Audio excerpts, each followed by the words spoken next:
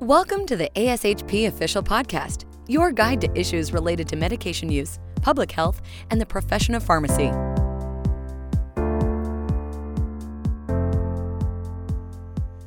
Thank you for joining us for Hot Topics in Pharmacy Practice podcast. This podcast provides an opportunity to listen in as members sit down to discuss what's new and ongoing in the world of pharmacy practice.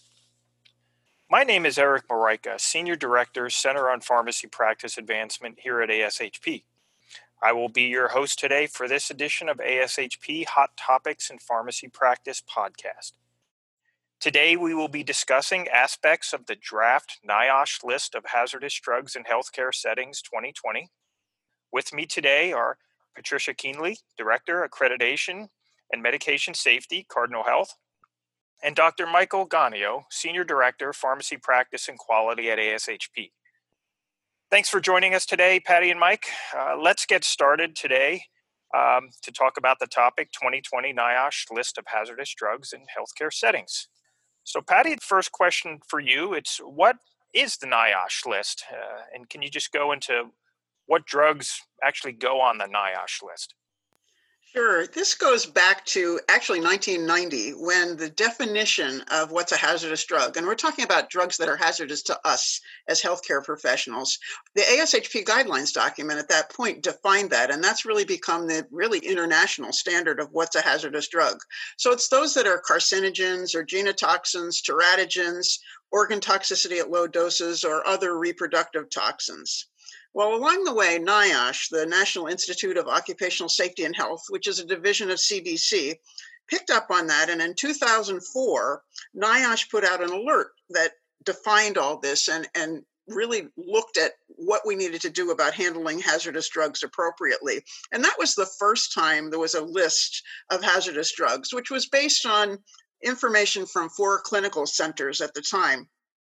So the drugs that are listed on here remember, these are the raw materials of these drugs. So it's the toxicity of the molecule that matters. And certainly how we handle them can be mitigated based on what kind of dosage form we use. And that's why USP 800 put in an assessment of risk possibility, because we need to identify those drugs that we handle, but we also don't have to handle them all the same way, because the difference in dosage forms and how they're manipulated are different in each organization. So generally, and this is highly oversimplified, but we're talking about carcinogens and reproductive hazards. The list started back in 2004 and has been updated several times. And that's essentially what the history of this has been. Great. And building on that, can you tell us a little bit more about the process for actually updating the current list? Sure. The list is a federal guidance document. And so like anything that is proposed by the federal government, there's an open comment period. The list has been updated roughly every 2 years, going back for the last decade or so. And when a drug is proposed for addition, it goes out for comment, and there's a public comment period. The expert panel that's reviewing them will review the comments, make a determination, and publish a final list. So what happened in 2018, there was a planned update to the list, and NIOSH had actually put out some additional information for comment on the structure of the list, and there were a lot of comments on the structure. So what was due to be released in 2018 has actually been delayed until 2020. So what we're seeing right now is the first proposed update to the list as far as the draft since 2016. And we'll hopefully have a final list by the end of this year, but depending on how many comments, it may go into 2021 before we see the final list. And what types of changes are we seeing to the 2020 list? Well, the big changes I see, and there certainly are a lot of drugs that have been moved from one table to another, is we've been dealing with 3 tables for a number of years, and this compresses it into 2 tables. And it's a much more distinctive reason that a hazardous drug is on table 1. You know, we tend to think of it as an antineoplastic because that's the way it's been done all along. Well, the revision, this 2020 revision, has sort of 3 criteria why something could wind up on table 1. It either meets that definition of a hazardous drug, and it has manufacturer's handling instructions that are there. Or the second way it might wind up on there is if it's listed as a known carcinogen by the National Toxicology Program. The third way a thing winds up on table 1 is the one that we've generally been dealing with all along, the International Agency for Research on Cancer, IARC. If it's a known or probable human carcinogen, it winds up on table 1. So table 2 then becomes anything else that's identified as a hazardous drug by that definition we mentioned a couple of minutes ago. Great. Now, considering some of these changes, are these what you would consider good changes? Yeah. For ASHP's comments in the 2018 proposed list, we actually are excited to see the changes in 2020. So if you go back and you look at our comments, we had made the recommendation to shift away from stratifying drugs by this system. So the understanding by most was that the risk stratification put the riskier drugs in table 1, and that's not how the table was intended, or that the documents intended. So what was being done is the AHFS classification, in this case, the anti-neoplastic category, was being used to automatically categorize drugs into table 1. But that's a therapeutic category. That's not a pharmacologic category. So a drug that has an anti-neoplastic indication, but could be, an anti-hormonal agent or some other monoclonal antibody, something that doesn't have a direct cytotoxic or genotoxic effect, would still land in table 1. And again, that sort of gave this perception that there's a stratification of risk. So by recategorizing them into the carcinogenic or non-carcinogenic, it actually gives it a little bit more structure. It doesn't arbitrarily put drugs into a riskier or higher level category based on what USP 800 requirements were perceived to be. It actually sorts them a little bit more appropriately. I will say not all of the changes were good, depending on your perspective. So the lists will no longer consider drugs that are approved through the biologic pathway, through the biologics license application. So a drug like BCG that had been on the list previously is no longer on the list because it falls out of the scope of NIOSH. So unfortunately, that can send a wrong message to healthcare personnel who handle biologics like BCG. But otherwise, the operations implementing the list, I think, become a little bit cleaner, a little bit more easily defined with the new changes. So speaking about operations, what do these changes mean to the practitioner and those pharmacy practice leaders that have to put this into practice? I think people automatically think of USP 800, obviously, when you're talking about hazardous drugs. And there's been some concern that there might be a disconnect between how this new list is handled and how 800 is handled. But there isn't. That's been fixed. A minor fix, I think it was. In effective July 1 of this year, July 1, 2020, there's a slight change in 800. And it points to how we can use this list. And what it says now, if you look at it's section 2, box 1, if you want to look at that in 800, it says now, for the purposes of this chapter, meaning 800, the term anti-neoplastic only refers to anti-neoplastic drugs included in table 1 of the most current NIOSH list. So this slight wording change actually makes 800 fine, whether we're dealing with the current 2016 list or the proposals as they're intended to go through for the 2020 list. So that's a good thing. But as Mike says, we still need to be, cognizant of what's going on here. Just because BCG, for example, isn't on the list doesn't suddenly make it a safe drug. We have to, kind of look at that as well. So here's how I would kind of look at this from as you're planning your annual update for your assessment of risk. Obviously, you need to look at both the way that drugs are listed now into the 2016 list as well as 2020. But take a look at those table 1 anti-neoplastics that you need to manipulate.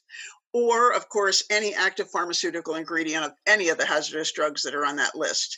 Now, personally, I would also treat those other table 1 meds that have to be manipulated with all the cautions possible, even though it's not technically required by 800.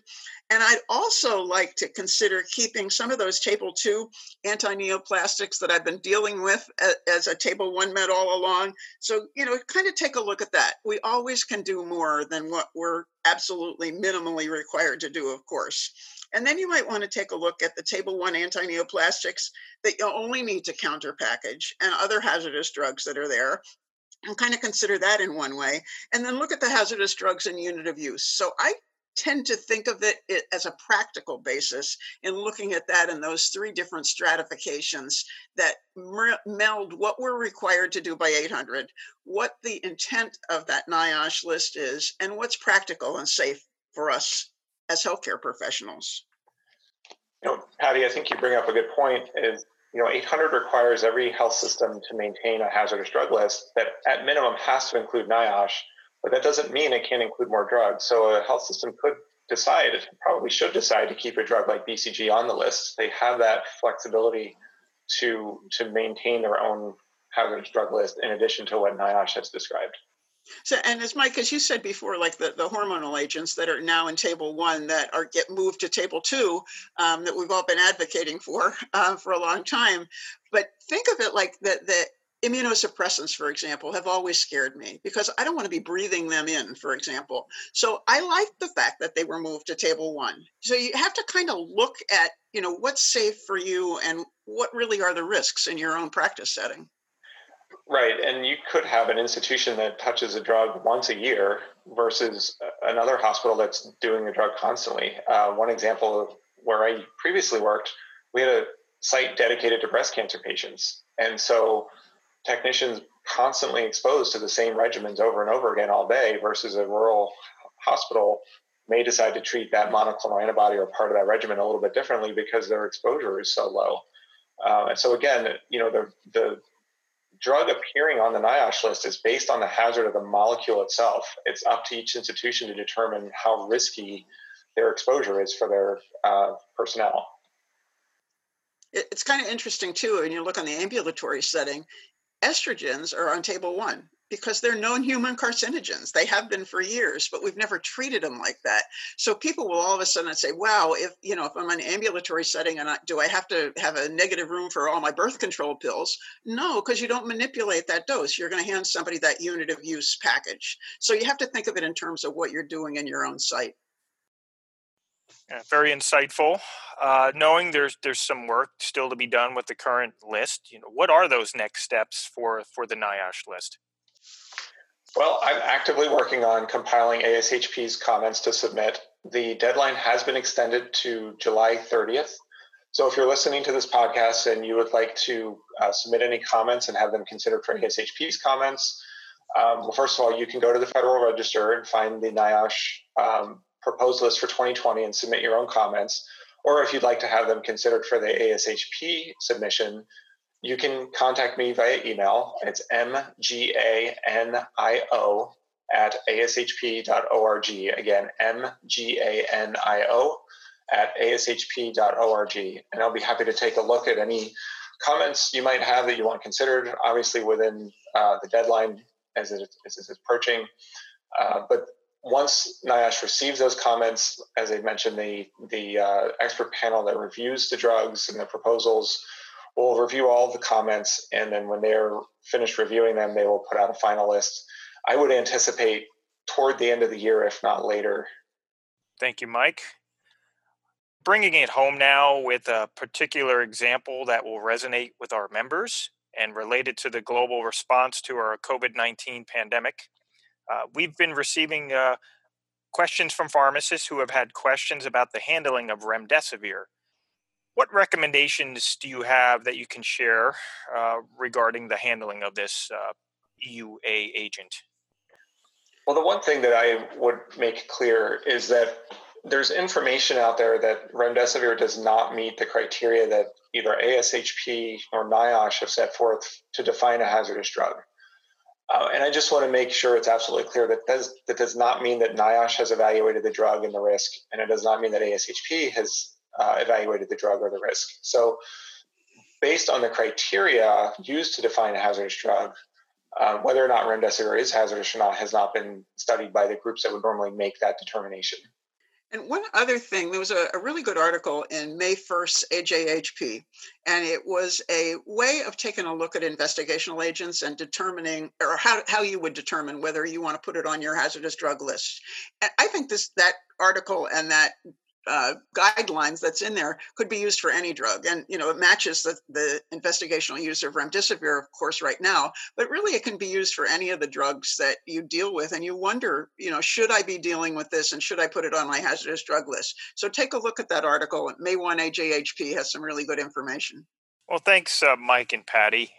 Finally, I want to share some of the resources ASHP has developed and ways that ASHP is working to help their members balance their COVID-19 response with integrating business recovery plans. ASHP has developed resources and continues to be responsive to your needs in helping pharmacists care for their patients and staff. Be sure to check out our ASHP's COVID-19 Resource Center, found at ashp.org, which serves as a clearinghouse for more information on COVID-19 for pharmacy leaders, clinicians, and resources for patients. ASHP has developed policy recommendations for policymakers. Ask your legislators to support ASHP's COVID-19 recommendations. Send an email using online advocacy to advocate.ashp.org. Be kind to your mind. Headspace is now the exclusive meditation and mindfulness app for ASHP members. With Headspace, you can learn the life-changing skills of meditation and mindfulness in just a few minutes a day. Studies show that meditation helps reduce stress and burnout in health professionals while boosting happiness, compassion, resilience, and overall life satisfaction. Visit ashp.org and search Headspace to find out how you can access this free subscription for ASHP members. That's all the time we have for today. I want to again thank both Patty and Mike for joining us to discuss the 2020 NIOSH list of hazardous drugs in healthcare settings to provide pharmacists and pharmacy technicians with the most up-to-date information on hazardous drug management. Be sure to subscribe to ASHP's podcast channel and join us here where we will talk with ASHP member content matter experts on a variety of clinical and practice-related topics. I am Eric Moreika, and thank you for joining us today. Thank you for listening to ASHP Official, the voice of pharmacists advancing healthcare. Be sure to visit ashp.org/podcast to discover more great episodes, access show notes, and download the episode transcript. If you loved the episode and want to hear more, be sure to subscribe, rate, or leave a review. Join us next time on ASHP Official.